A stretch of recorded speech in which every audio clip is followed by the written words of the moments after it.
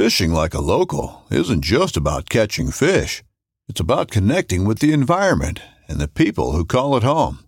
It's about hearing the stories and traditions that have been passed down for generations and sharing unforgettable moments with the people you meet along the way. Fishing like a local is having an experience that stays with you forever. And with Fishing Booker, you can experience it too, no matter where you are. Discover your next adventure on Fishing Booker.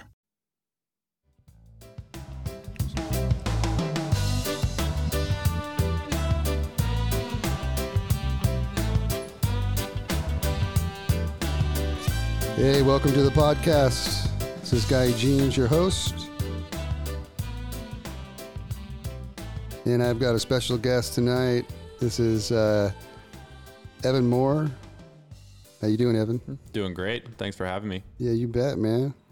Super stoked to have you on the show. I'm going to ask something just right off the bat, and because I know everybody wants to know this. I'm going to get into your history and all that stuff, but you know, right off the bat, when I see you go off a waterfall, the first question I ask myself is, how do you survive that?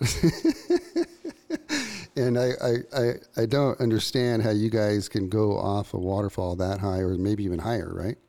Yeah. Sometimes. You know, it comes, all extreme sports, it comes down to your confidence. One, you have to have confidence in what you're doing to pull it off. Yeah. Number two, your preparation. You have to be ready to, you know, throw yourself off of a 100+ foot tall waterfall. Yeah. And you need to build up to it. So, you know, we're not going out there and the first waterfall you're running is not going to be a 100-footer. You know, you're going to start off with a 10-footer and then a 20-footer and then a 50-footer and work yourself up that way. You know, that way while you're running the waterfall, while you're in these situations, you have the skill, the ability, the confidence to successfully and safely do it. With all extreme sports, sometimes things, you know, go great and other times they go wrong. But we want to be prepared for all those situations, and mentally you have to be prepared for, you know, 99% of the time things going well. And you also have to prepare yourself for those, you know, times that it could go wrong. And it comes down to, you know, being with the right people and really trusting who you're with. So yeah, that's really what it comes down to. So and you guys out there listening to this podcast, Evan Moore is an extreme kayaker who just happens to live in our hometown of Kernville here. And if you guys want to see something crazy, go on, look up Evan Moore kayaking on YouTube, and you'll be able to see him doing some pretty crazy stuff in my eyes, for sure. But I guess when you guys are going off, I saw you go off a couple different ways down those waterfalls. One time I saw you go kind of sideways, where you kind of cut into the wave and you came into the current or the white water, and you kind of went sideways and landed, and you pulled that off. Another time I saw you go straight down into the water and then you just pop up. And my question is, like, when you are dropping that far from that high up and you're hitting the water at that fast, are you doing like a kind of like a duck dive type thing, like a surfer does, and then pop out? Or are you hitting it like right on? Or how does that, I mean, how do you do that? I mean, is your body getting jolted, or how does that work? Yeah. So the majority of running a big waterfall like that is your setup and what happens off the lip of the waterfall. And rivers are very dynamic. Waterfalls are very dynamic, and every waterfall is different. So depending on the type of lip that it is, whether it's, you know, a completely flat lipped where the water just rolls off of it perfectly, or has some sort of angle to it, will depend on kind of how you initiate your first stroke off the waterfall. Mm-hmm. But the main objective of every waterfall that's substantial in height is to land perfectly vertical, and then being as tucked up as possible, whether that's holding onto your paddle or throwing it. If you hold onto your paddle, you're going to tuck to your side with your head straight down and minimize that surface area as much as you can.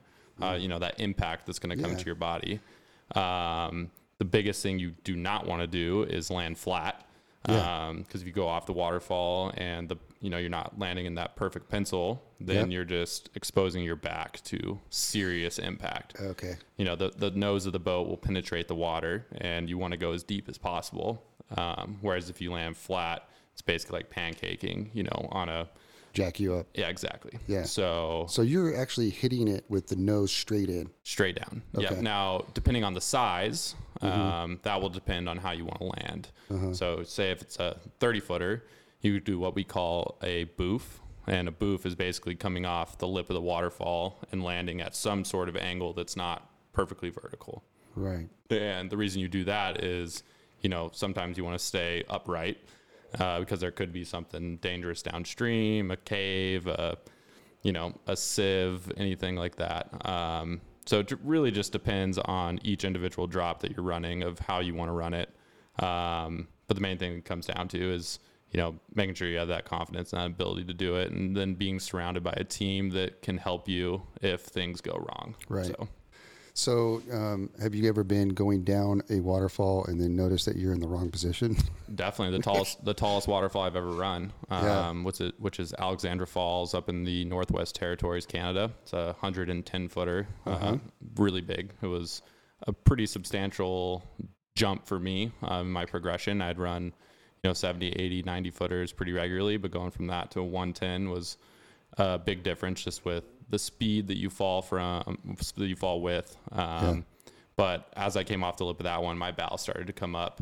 But one thing with, running a waterfall that big is you do have a little bit of extra time to get your bow down. So I certainly didn't have the best line in the world off of it, and would maybe like some redemption at some point on that thing. We'll see. Yeah. It's a different beast running those waterfalls that are 100 plus feet tall. But yeah, so that one, is one that stands out. But there's multiple, others that I have not had good lines off of, and then there's a bunch that I've had great lines off of as well. Have you gotten hurt ever? Not seriously. Waterfalls tend to hurt your ribs. I was gonna say it's got to hurt something. Yeah. So I've jacked up both sides of my ribs and my sternum, but nothing major. Yeah. I've been pretty fortunate. A lot of kayakers have shoulder injuries. I've stayed away from that, luckily, knock on wood. But I try to stay in good physical shape, and I'm a bigger guy than most kayakers are. So I think that definitely plays into it. And I have years of lifting experience and, playing collegiate football back in the day. So I want to talk to you about that for sure. Yeah. So I think that all kind of comes into play with it, but staying physically fit and strong is huge for being a top level kayaker. Yeah. And you started, I read somewhere that you started kayaking when you were 6. Is that right? Or you were in a boat or at 6 or something? I was in a boat younger than that. Oh, okay. But right, I'm sure. Yeah. But yeah, really starting to kayak and running the Lickety section here, which is, from KR3 down to town. I started doing that regularly when I was 5-6 years old. In a little kayak? Yeah. Sweet. I got lucky. I was getting into kayaking right at the same time that Dane Jackson was. Dane's a year or two older than I am, and he is the greatest kayaker of all time at this point. I mean, the kid is absolutely phenomenal, and luckily his dad, Eric Jackson, who is a world champion kayaker as well, he started a kayaking manufacturing company called Jackson Kayak. Yeah, yep. I've seen those around. Yep, Sure. They're very well known now. But the first boat he made was a boat to fit Dane. And even though Dane is a couple years older than me, he's always been much smaller. He's a little guy. So I just benefited from having a kayak that young that fitted me and allowed my progression to take off from the beginning instead of, being a Gumby in a big old boat. So that was huge. I saw you, I think, man, when on the river going down Lickety when you were real young. Yeah, definitely. For sure. I did it all the time. I became obsessed with it at a young age. I kayaked to elementary school here at Kernville. I would go up and my dad would wake me up early in the morning, and him and I would go paddle from KR3 down to, right here in town. And then I'd walk up to school, and So I cool. would do that a lot. Yeah. So I spent a lot of time in the mountains and particularly kayaking, but also doing a bunch of other sports around here as well growing up. But it's been awesome. So you were talking about college football. Did you play high school football around here? So I played high school football down in Bakersfield. Okay. I spent my elementary and middle school years up here. Went to school here, but I was always going down to Bakersfield for club sports and basketball, football, soccer, everything. I felt like I was going to Bakersfield 5 times a week for sports. I'm fortunate that I had that experience, and then my family allowed me to do that. So what high school did you go to? I went to Frontier. It's, it's in Bakersfield. Yeah, one of the bigger ones in Bakersfield, and went there because as time went on for me, I really became obsessed with football and wanting to be a collegiate athlete and play football in college. So Bakersfield and Frontier gave me the best opportunity to do that, and I chased that for a few years while I was kayaking still and doing all these other mountain sports. But yeah, that was. So then did you go to a college after that? And I did. So I had a pretty crazy recruiting scene in high school with football. Went from being a very highly recruited quarterback out of Bakersfield to getting hurt and losing some scholarship offers and just a whirlwind of emotions with all that. It was something I worked so hard for. I actually, right out of high school, couldn't make up my mind of what I wanted to do and ended up just kind of saying, screw it, and went up to British Columbia and kayaked for so it was supposed to be my whole first semester of college and, fall during the football season. And went up there and paddled and had a great time. It was my first solo international trip. I was 19 years old. Good for you, man. Yeah, it was awesome. Sometimes you got to do that stuff. Yeah, definitely. And it definitely gave me perspective and made me realize that I wasn't ready to give up on football. So I came back and started training again and then found myself up in Sacramento and played there. And it was perfect timing with, the 5-year drought that we had from 2012 to 15, 16, whatever it was. And we had no water to kayak here. Right. So I was very dedicated with football, but then 2016 kind of, the winter started getting a little better. I was up in Sacramento, which is also a mecca for whitewater, and found myself, going to paddle and getting off the river and hustling back to football practice and all those things. And then eventually, after a season of playing up there, I just decided that I wanted to kayak. And, it was a really tough decision. I was totally changing my lifestyle to pursue kayaking. And, to go back just a little bit, I was already a sponsored kayaker when I was a kid. Was fortunate enough to have people that wanted to support me and companies that wanted to support me back in the day. And it was already, running Class 5 by the time I was 11, 12 years old. So it wasn't just I didn't kayak and then now I'm hopping back into it. It was more just a transition to, I'm going to dedicate my life to the river and to kayaking versus doing it more recreationally. And decided to do that and convinced my parents to let me take online classes with school. And that lasted about 1 semester, and my grades were terrible because I was kayaking. Yeah. And, I love it. Yeah. Most rivers that we go kayaking on are hours and hours away from cell service to take classes online. So then after that, it came down to a decision of, all right, how do I make this work? How do I become successful and still be able to chase my passion kayaking? And fortunate enough for me, my family owns Sear South, which is one of the big rafting companies and kayak schools, and we're one of the venture companies here in Kernville. Yeah. Shout out to Tom and Marianne. Yeah, absolutely. They're awesome. So during that time was the first time I really had the conversation with my dad, who founded Sear South with my Aunt Marianne, about potentially taking it over. But I told him I'm not ready to do this now. Yeah. So he was okay with that. Let me drop out of school. And now, 5 years later, whatever it's been, 5-6 years, I've traveled to 20 plus different countries kayaking. Really? And now I'm here and slowly taking over the business and transition into that as well. So. Oh man, that's awesome. Where did you go? Like what countries did you go? Or what countries didn't you go to? Yeah. It sounds like. Man, what was your favorite? What was your favorite place you've ever been? That's a tough question because so many places are so awesome. Yeah. My favorite so far has been Pakistan. Wow. Mainly just because it was the river we went to do, the Indus, which is a historically very prominent river, just with, the whole Central Asia, that's their water source for their agriculture and farming and food there. Major rapids too. And huge rapids. Oh, I mean, sweet. the biggest rapids really that have been kayaked. And yeah, that place was amazing. So that was into 2019.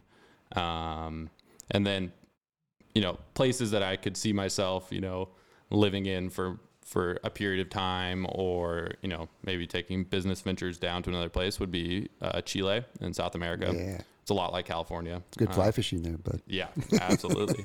Absolutely. Yeah. Yeah. The river that, we want to maybe go down to is great for fishing. yeah, So, that's what I've heard. Yep. Yeah, it's awesome. yeah. So, So awesome. when you go to these rivers, like in Pakistan or wherever you go, are you scouting them prior? And that was another question I had that I wanted to ask you back in the waterfall section is when you guys are going off these waterfalls, are you guys like going in to the waterfall prior to like kind of check for rocks or anything? Or are you guys just going for it? So it depends. Yeah. If the waterfall's been run before, Okay. we know that Got it. we know what happened. Okay. Kayaking is a small sport. We Yeah. we know the top end kayakers, and we're all friends. So we talk about these places that we want to go and these rivers we want to do, or the waterfalls we want to run. So it depends. If we're going to do a big expedition somewhere or a first descent, then it's totally on us, and it comes down to a ton of Google Earth scouting and all of those type of things. Yeah. And then for the rivers that have been done before, then the ones we feel confident about, the crew that I typically paddle with, we feel pretty confident that if someone else has done it, then we should be able to figure it out. It doesn't mean we'll do it as well as the other people did, but we should be able to figure it out with talking to them prior and getting their beta and then dropping in and figuring it out. So Yeah, I was wondering about that because you got to scout some of that stuff, I'm sure. Oh, of course. You got to go look at it, right? Oh, of course. I mean, Yeah. we're scouting all the time. I don't know if it was you, but I was watching on a video. It looked like maybe it was you. Somebody was standing on top of the waterfall looking down. Was that you? Yep. Yep. So, that's crucial. Okay, so do you get nervous? Or you just get psyched? I mean, what is the feeling that you have like when you're getting ready to go rush it? Is it just pure adrenaline kind of a thing and you're just going for it? No, it's not pure adrenaline because I feel like if I ran just off of that, I would probably not be here right now. Yeah. It's a dangerous sport. There's a lot of things that could happen. So I really try to go into every rapid, every waterfall, whatever I do with a clear conscience and really think about whether or not I could do it. I eliminate my feelings and I look at it strictly on, okay, I see the line. Do I have the capability of doing it? And if I do, then I'll do it. If I'm feeling it. If I don't, then I turn away from it and I walk away. Okay. It has to be that black and white. For me, at least, there's some people that operate differently. Yeah. But for me, I have to look at it that way. That way, when I'm dropping into one of those monstrous rapids, I have no doubt. I saw you go on one of the videos. I saw you go through.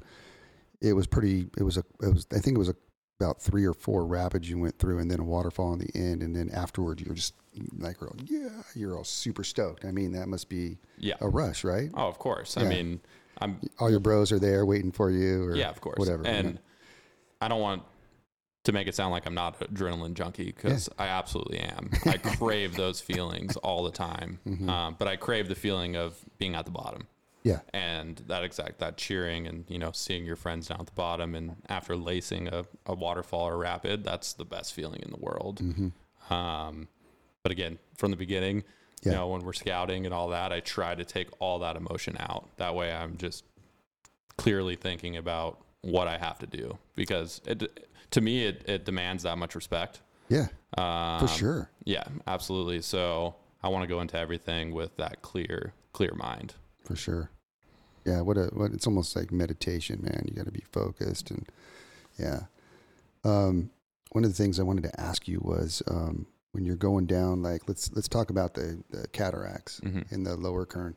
When you're going down there, so let me tell everybody what that is. Like the Lower Kern is considered a pretty intense river to kayak, and the cataracts, is that like one of the gnarliest rapids down there that you guys do? Is that? Yeah. So, the lower Kern's pretty long. Yeah.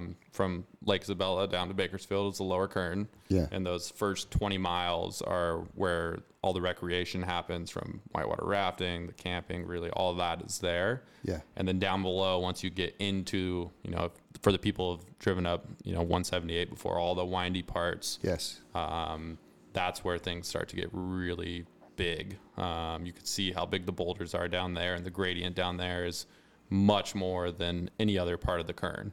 Yeah. Yeah, for sure. All those big boulders. Oh my God. Yeah, it's huge. Yeah. And during those high water years, like we've had recently in 2017 and 2019, when the river's above 3,500, 4,000 CFS down there, it's as big of whitewater and as much of a proving grounds and, as there is anywhere in the world. Is that right? Oh, absolutely. Yeah. And that's such a huge part of me and why, I've been able to do the things I've done is because, over the last few years, we had 2 really solid water years that allowed us to have that in our backyard and paddle, 50 to 70 days down there on some of the most intense whitewater, in the world.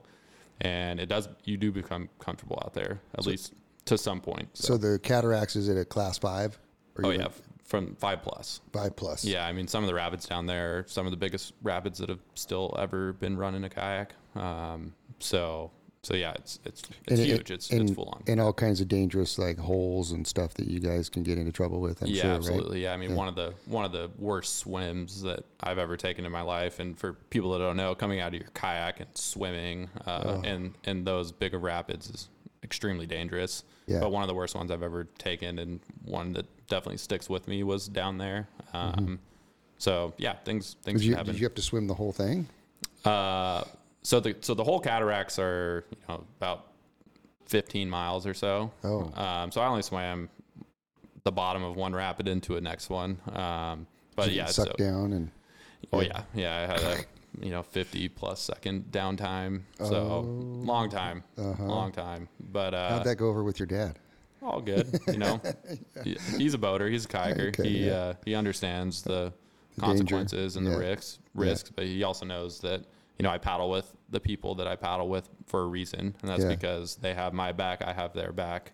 So we're picky about who we paddle with, in a sense of when we're doing the gnarliest stuff. Yeah, we want to be inclusive for everyone because we want the sport to keep going and people to keep getting better and better. But at times when you're running the gnarliest shit in the world, you have to have the right crew. So and I feel lucky that I have those people by my side. So when you put in there, how long does it take you guys? Like when you put in the top of the Cataracts and then go all the way down, that's 15 miles. So how long would it take you guys? So the first time we ever, in 2017, when the water got really big, it got big early into February. It took us 3 weeks to piece together the whole puzzle down there of the whole section. No one really has done it? Or not at those flows. Yeah. Okay. So it's been run a ton. It was the first descent was back in the 80s. Okay. But the highest flow that anyone had ever done it at prior to 2017 was probably about 2,800 CFS, and we ran it at 5,800 CFS, so a lot higher and just a whole different beast. But yeah, so it just really, really is a special piece of whitewater. Yeah. So your favorite water, we were talking earlier, would probably be the upper Kern. Your favorite for the Kern would be the upper or the. The Cataracts kayaking wise are by far my favorite. Oh, okay. But that's once every few years. Oh, is that right? So. And that's controlled, so. It is. It's got to be a big year. Exactly. It takes those huge years, and with the dam construction project going on too, they had to let out more water because they couldn't let it go up to the maximum pool, which is 600,000 acre feet roughly. They were only allowing it to be 360,000 acre feet. So on those big years like 2017 and 2019, 2017 was a 240% snowpack on the Kern. So that's a lot of water that's going into Isabella that they had to dump. So that means Was that 17? That was, yep. Oh, yeah, okay. Yep. That was awesome. Yeah, it was awesome. God. Yeah, awesome. People ask me, you know, the whitewater community always asks me, you know, oh, is that the big water like not good for you guys? I'm like, no, it is actually really good, because you have lots of water. It's good for the river. It makes it healthy. It's healthy for the fish, and it goes in longer into the season. You know, it's awesome. Water stays cooler, you know, for a lot longer. It's awesome. Yeah, it helps the whole ecosystem of California, and for sure, you know, particularly our valley. Right. So we could use some water, huh? Oh man, we need some water. Yeah, fingers crossed. Winter's coming. So one of the things I talk about on this podcast, and with a lot of the folks such as yourself, is, and you already had mentioned it, is this thing called making the jump. And from what it sounds like is like that's what you did. You were playing college football. You were stoked on football. You made the conscious decision to like immerse yourself into what you love, and which is hard for a lot of people. If you don't realize that it really is hard for a lot of people to like take what's comfortable and do something else that they love, not knowing what the outcome is, you know? So that's very respectable, man. I think that's awesome. Yeah, that was a huge decision. And you know, I feel really fortunate that I had, you know, especially my dad having my back with that. You know, my biggest mentor had my back. Yeah. So that, you know, that allowed for me to just go for it. Totally. But then also having the friends that I have, and the friends that supported me, and friends in my old football community that were, you know, yeah, you need to go for it. Because all these guys that I played football with always would hear me talking about kayaking. I never stopped talking about kayaking. It's what I talk about the most. Mm-hmm. So yeah, I got lucky that I had the right people surrounding me to get me to where I am. And some people don't have that, but for those people, you just got to stick with it and do it. Yeah. You know, I want to talk about your dad and your aunt's business, Sierra South, and what you guys do. For one, I'm going to get into that for sure. And also, like, what does it take for like somebody to become, you know, decent at kayaking? You know, I know you guys teach as well, and have schools and stuff like that. But what does it take for somebody to be able to like jump in a kayak and start learning how to kayak? The biggest thing is patience. Yeah. Because you're not going to be good at it right away. No one is. You tip over. Yep. You're going to flip over. You have to accept being comfortable in uncomfortable positions, because it doesn't matter who you are. Being upside down in a kayak with a spray skirt on and feeling trapped is not a natural human feeling. Right. So you have to be able to overcome being uncomfortable. Relax a little bit. Relax. Yeah. And you don't even necessarily have to be completely comfortable in water right away, but you just have to trust that you could get out of the kayak, learn how to roll. Yeah. But the progression in the sport is not easy. Yeah. Especially, you know, that very first step. Once you get past that fear, and then learning how to roll the kayak so you don't have to be swimming all the time, then things can really take off. Yeah. But it's a hard sport to learn. So you have to be halfway coordinated too? Yeah, you definitely need to be coordinated. Yeah, 100%. Yeah. So you need to have good balance. I would say that's number one key. And then core strength is huge. So if you do not have, you know, good core strength, which you could develop, there's nothing stopping you from doing that, but you do need some right away to help you out. Yeah. But I'd say the biggest thing is just being able to overcome fear. Right away. That is what the people who separate themselves and take on kayaking as a passion, or even, you know, get into it further. They're all people that can overcome fear, and that never ends. Yeah. You know, so even from the first time you hop into a kayak to, you know, what we do, at some point you're going to have to overcome fear. Yeah. So, but it's an awesome sport. It's one of the few sports in the world that can take you to places that no other humans have ever been. You know, there's been multiple rivers that we've gone to that are, you know, in the heart of the Himalaya or in Kyrgyzstan, you know, all these different places that it's awesome. The only humans that have ever been there are kayakers. Wow. It's just too remote, too inaccessible, other than going down the river. But then, you know, So then are you guys camping like out there too? Oh yeah. Yeah. We take all of our gear, you know, we're full on backcountry expedition kayakers. So take everything with us. We have to have multiple skills that are more than, you know, just kayaking down rapids. Yeah. it's a full-on expedition sport at times, if you want it to be. Yeah. If you want to go and explore these places that have never been explored, then there's a lot of skill that goes in with that as well. So when you're going down have you been to done Africa and stuff like that? Africa is the one continent I have not been to yet. Okay. So, but I mean, you've been to some places where there's, some animals that can. This upcoming concert season will be all about the boots, and Tecovas is your stop for the best in Western style. Tecovas has seasonal and limited edition offerings this spring and summer, including men's and women's boots, apparel, hats, bags, and more. All Tecovas boots are made by hand in a time-honored tradition with timeless styles that are always on trend. And Tecovas has first wear comfort with little to no break-in period. It's hard to find this level of comfort paired with this level of style.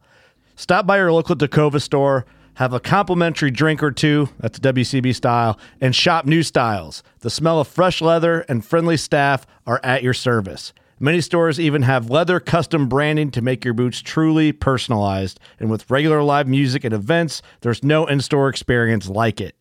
If you can't make it into a store, just visit tecovas.com. That's TECOVAS.com. They offer free shipping on all boots, as well as free returns and exchanges, and ship right to your door. Go to tecovas.com and find your new favorite pair of boots today. Another day is here, and you're ready for it. What to wear? Check. Breakfast, lunch, and dinner? Check.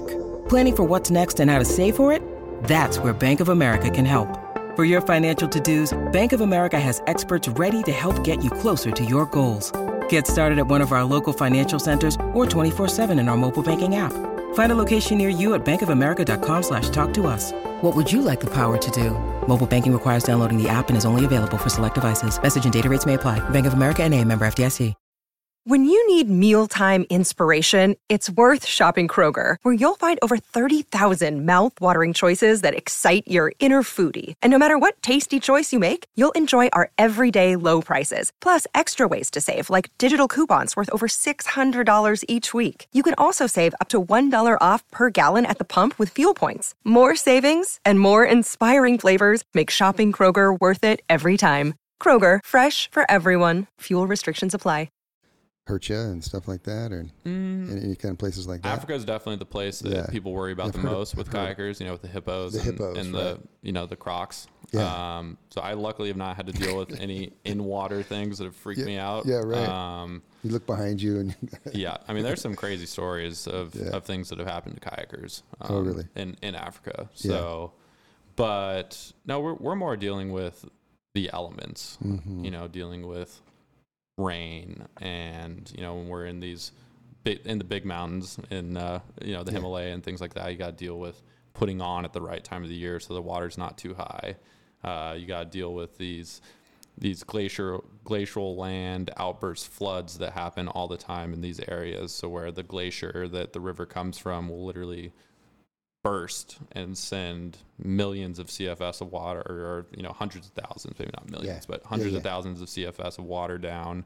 So you have to plan your trip accordingly and get eyes down there and get connections with locals. And hey, has this, we call them glofs, has the glof happened this year to be able to go and paddle this? And if it hasn't, then it's just like, okay, we can't go. So how does that go down? Like, you guys are all kind of watching, or is there somebody it's like the trip leader that's going, hey man, this country's river is going off right now, and then you guys are off and going? Or it's a little less, more planning goes into it than, say what big wave surfers do. Yeah. Big wave surfers are just looking at swells and will book a plane ticket the next day and go. Yeah. For us, rivers are pretty predictable, with the seasons. So, the Himalaya season is, fall, early winter. It's when the rivers are at their lowest. And whereas like California is spring off the snow melt. Right. So we can predict pretty much when the rivers are going to be good, but there are other factors that go into exactly when to go. But with the knowledge of just overall knowledge of mountains and how rivers work and all that, you could pretty safely decide a good time to go. So do your sponsors cover you guys' all your trip expenses and stuff too, or do you got to throw down some stuff too? Typically we have to throw down. Kayaking is a small sport. There's not a ton of money in it. Yeah. There are kayakers, and I've been fortunate over the years to get support from some of these companies, but 8% of the kayakers are fully self-funded and are doing this for the love of it. For sure. But there are, a few select people that have gotten money over the years to go do specific trips, but I've never once in a season had every trip paid for. We might go and do one expedition that Kokatat sponsored or Waka, whoever sponsors us for those. That's always nice, huh? Oh, it's great. Yeah. Those are the best trips. But it also comes with some added business pressure too. They're expecting something in return. They want all the media from it. So instead of just running the river and doing all that, you also have to worry about getting video and getting photos and writing blogs and doing all those things.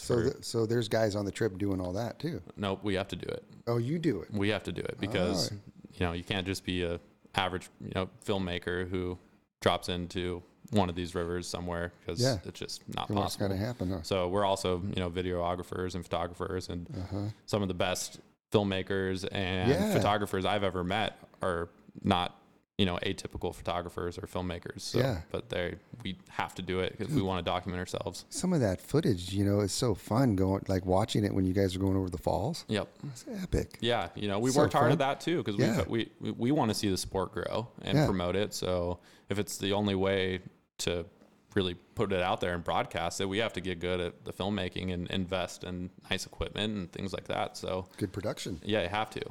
So let's talk about Sierra South and what you guys do. And, talking to you earlier, you said that you are taking over the business, and that's a big deal, right? Yeah, huge deal. Yeah. So that's just you, or just you in a group, or just you? I have a core group of employees that I have with me that I will forever be in debt to. They're amazing, and they're a huge reason that the business is going in the direction that it's going. Yeah. But as of right now, it's me taking it over from my family. So right on. Yeah. That's a big responsibility. It is. It's different. I've had to learn how to balance my time better. It's important, man. It is. It's balance. Huge. Yep. And that's what my lady tells me. Guy, you need to balance. Yep. Like, yeah, you're right. Yep. I don't have to worry about. Go fish more. I don't have to worry about that side of balance yet. But just balancing, work and my livelihood through Sierra South, and then also with kayaking. And it's been tough. The last 2 years with COVID and drought have been an ass kicker for kayakers in California, and especially here on the Kern. We as outfitters, in this area have had to do so much adapting to whether it's fires. We got a major fire going on right now, and the river's shut down, and it's been happening throughout the end of the summer and into the fall. And then we have drought, and then we have all these things. So we're totally adapting to all these different conditions and doing all these different things. You guys are going over to the Klamath, and you're going to where else? The Black Canyon, and all these different places, and kind of adapting, which is amazing. What else does Sierra South do? Like, kind of give besides having like a really cool store right across from my shop, a really cool outdoor sports store with all kinds of cool stuff in there to check out. What else do they do? Yeah, so our biggest part of the business is whitewater rafting. We'll take upwards of 10 to 15,000 people a year rafting. So that's crazy. Yeah, it's crazy. This area is just booming with tourism when we have water and no fires. But so rafting is definitely the bread and butter for us.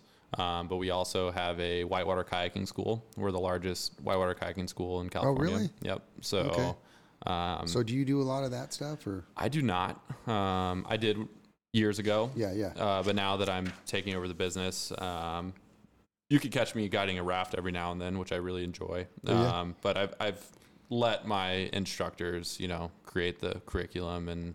Are you doing all the admin stuff, man? I am. I know. Doing all the. I know. I still get on the water, but I have to do all that too. Yeah, especially in big water years, and I'm getting the right employees in place. So the next big year we have, I can just be on the water all the time. Good for you. But that, and then we have a rock climbing school. Oh, you do? Yep. So we do rock climbing in this area, this area is incredible for rock climbing. Yeah. So we do everything from beginner rock climbing all the way up to if you want to learn how to trad climb and really get into the sport. So you guys have instructors that are doing all that stuff? Yep, we share one, Danny Hausch. Oh, yeah. One of your guys' guides. He's one of our whitewater rafting guides, but also one of our climbing instructors as well. Mm-hmm. And then the retail store, like you mentioned, is another big part of the business. So yeah, you guys have some cool stuff over there. Yeah, I'm pretty hands off with the retail side of things. Okay. But yeah, they're doing a great job in there. So yeah, very, very cool. So have you over the years, you've had some friends, kayaking and stuff. Have you ever had like loss and stuff and friends and? Oh yeah. Really? I have 2 significant ones that were difficult.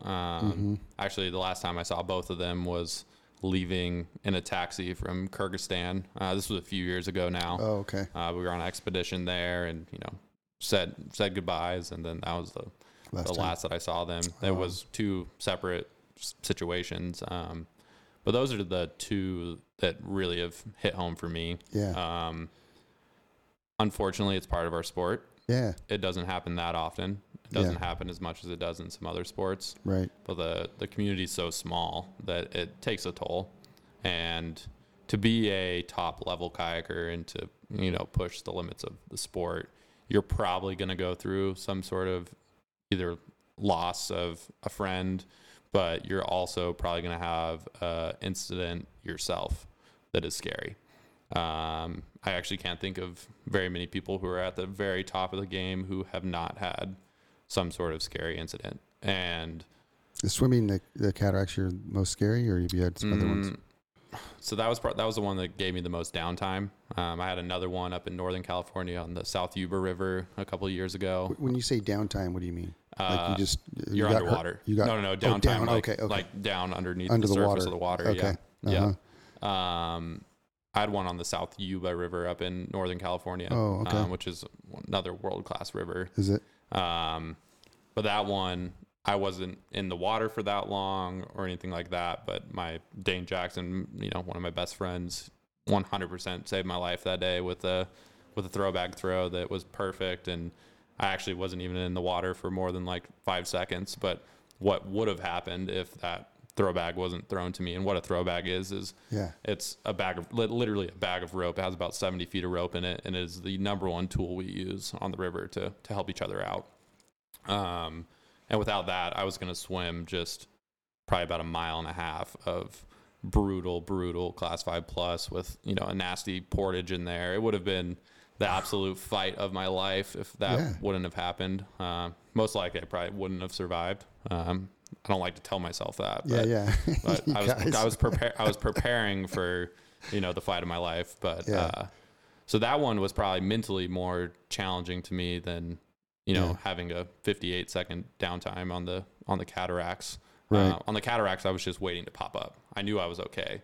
So, I bashed on some rocks, but then I was just really deep in the water and, was just waiting to pop up. I knew my life jacket was going to bring me up at some point. Yeah. So that was just a waiting game. Right. Whereas this one was, more of a... Like, don't want to go down that. Don't want to go down that. And then the fact that everything went so perfect, that played with my brain a little bit for a little while, but at the same time, you just got to overcome it and, become smarter of it because of those situations and everything I try to learn from every situation that I'm in, positive or negative on the river, just because I respect it that much. And I really don't want anything to happen on the river. So, but I also know that something could happen, but my level of love for running rapids like that and doing that is way higher than my fear of, something happening. So yeah, it's amazing. Yeah. I see some people going down the river when I'm fishing. They're wearing like a guard on their face.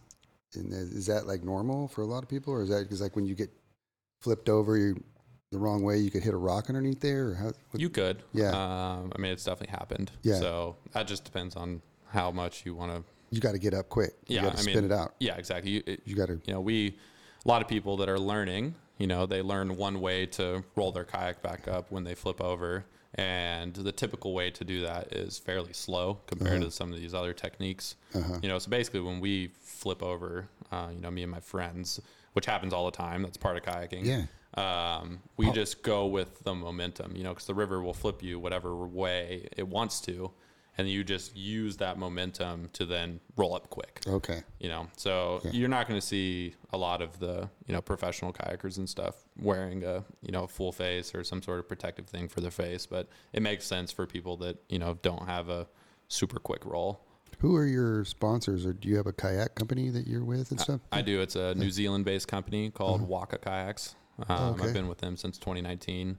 And then prior to that, I was with Jackson Kayak for a long time. Your buds. Yep. So. And then do you have other ones that you are with too? I do. Kokatat. What are they? So they are a dry gear and life jacket manufacturer. So they make our dry tops, our dry suits, our life jackets. So they're based out of Northern California, up in Arcata. And they're an awesome company to work with and be sponsored by. I love those guys. Yeah. So they're the two main ones. And then, Sear South over the years was a sponsor. Thanks, Dad. Yeah, exactly. So thanks, Dad, for that. I don't know if I could call it a sponsor anymore now I'm running it, but but that's so cool, man. Your dad got you out there that early, and your love for it is just insane. Yeah, I mean, it's so cool, man. It's thanks, Dad. Yeah, absolutely. I mean, it's because of him. I've told many people this, but during the summer, he would be busy with work, and he'd be waking up early, trying to get into work by 7:00. So he would take me up every day, wake me up at 6 a.m, and drive me up to Johnsondale Bridge and just drop me off.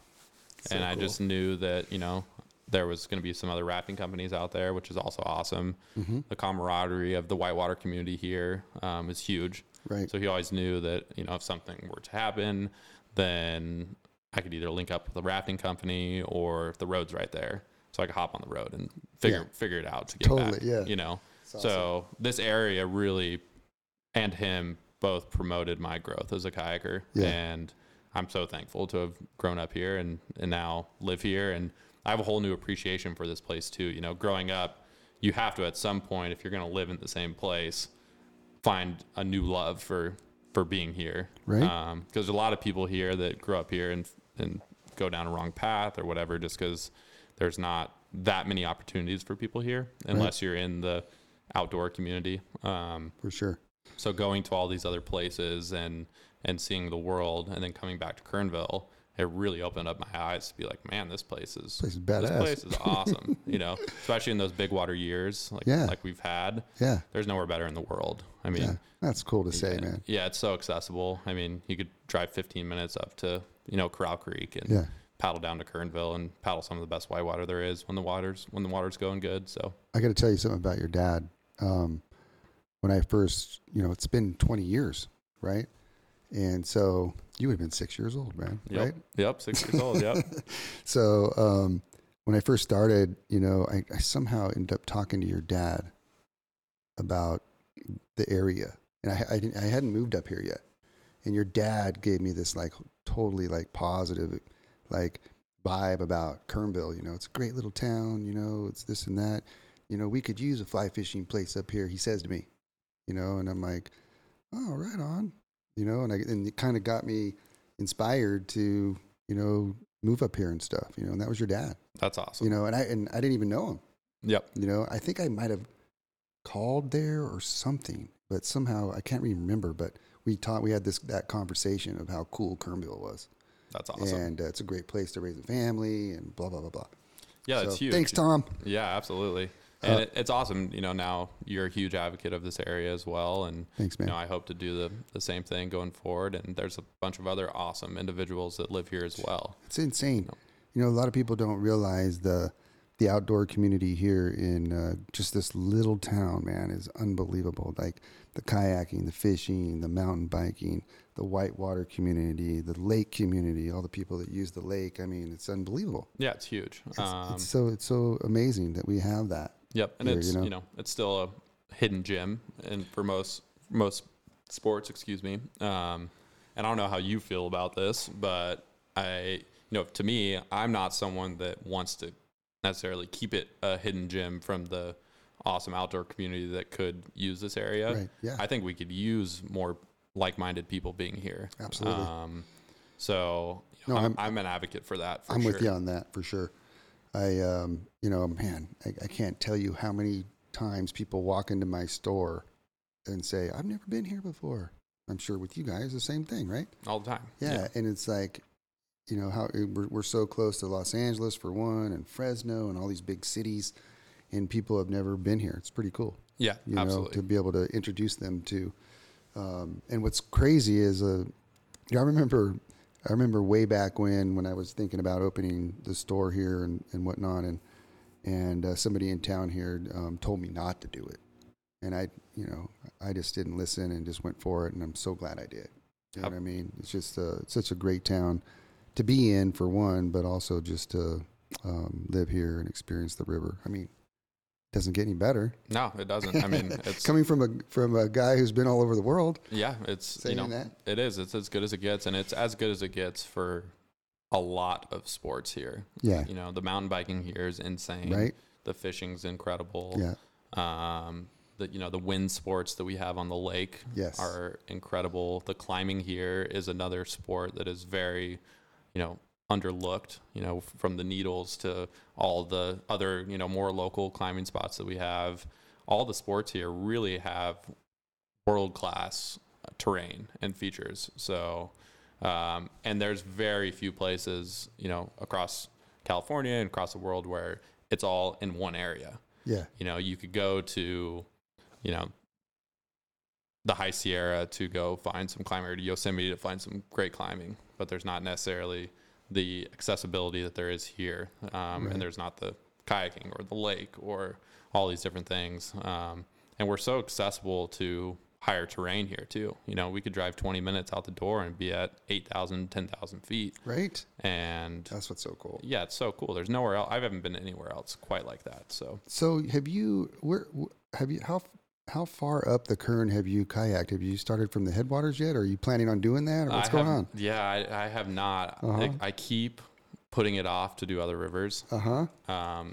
Just because the headwaters of the Kern is not the gnarliest class 5 that there is. Yeah. The Kern's pretty unique. We lose all of our gradient down towards the bottom. Yeah.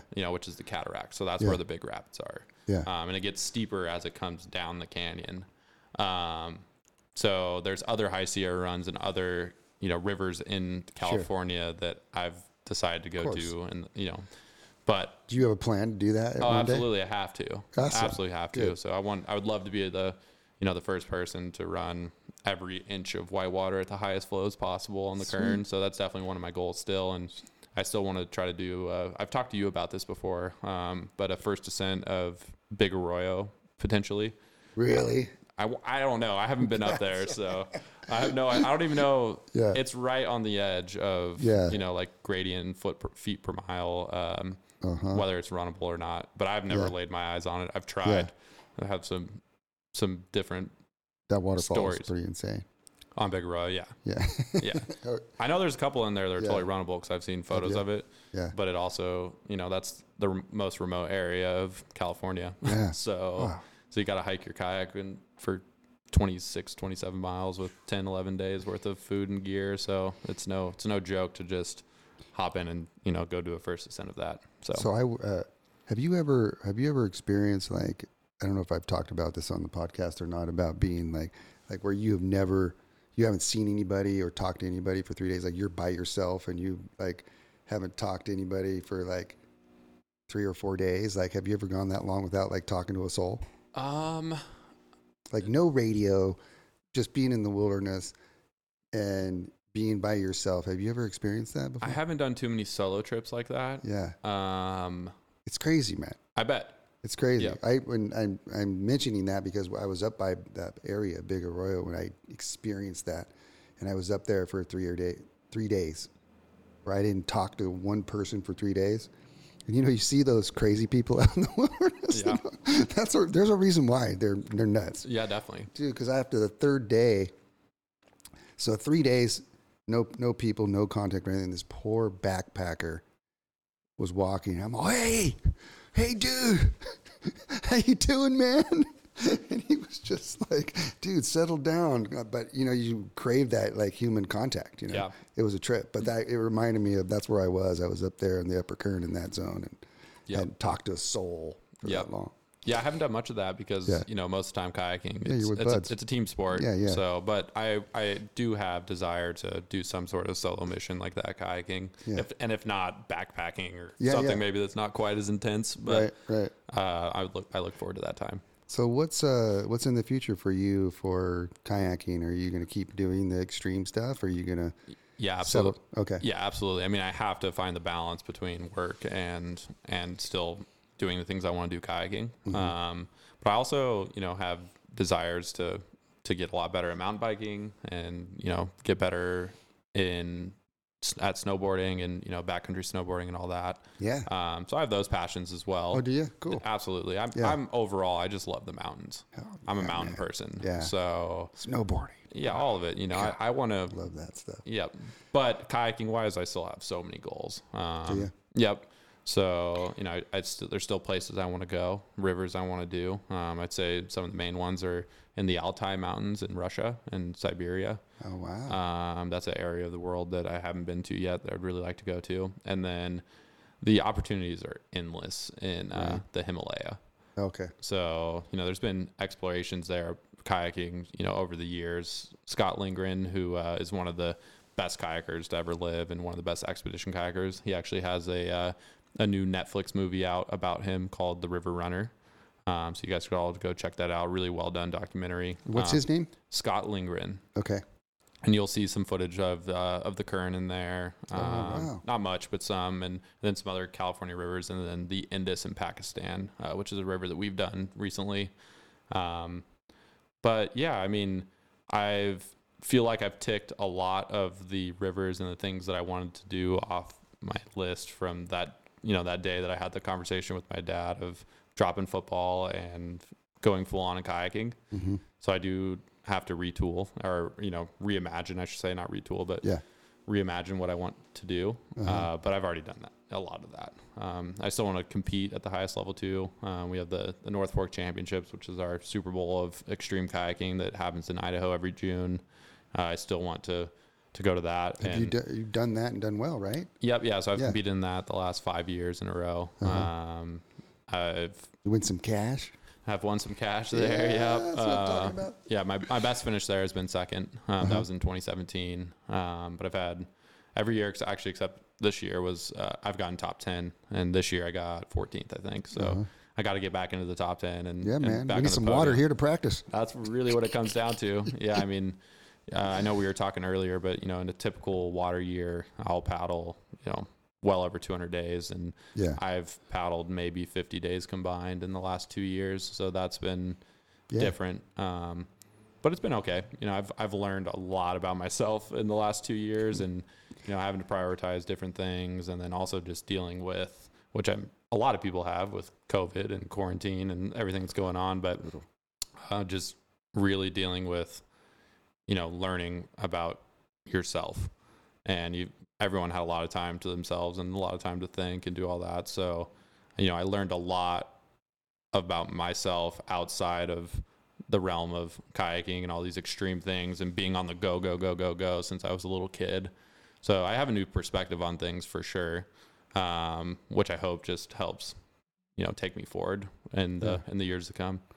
What do you see where do you see yourself taking Sierra South? So I want to. It's a good question, huh? Yeah, it's a great question. There's so many places. Yeah, awesome. I definitely want to expand. Like you said, a big part of living here is adapting, and one part of adapting is we're in a pretty serious 20+ year drought right now. Hopefully it ends soon, but if it doesn't, then we'll still be here.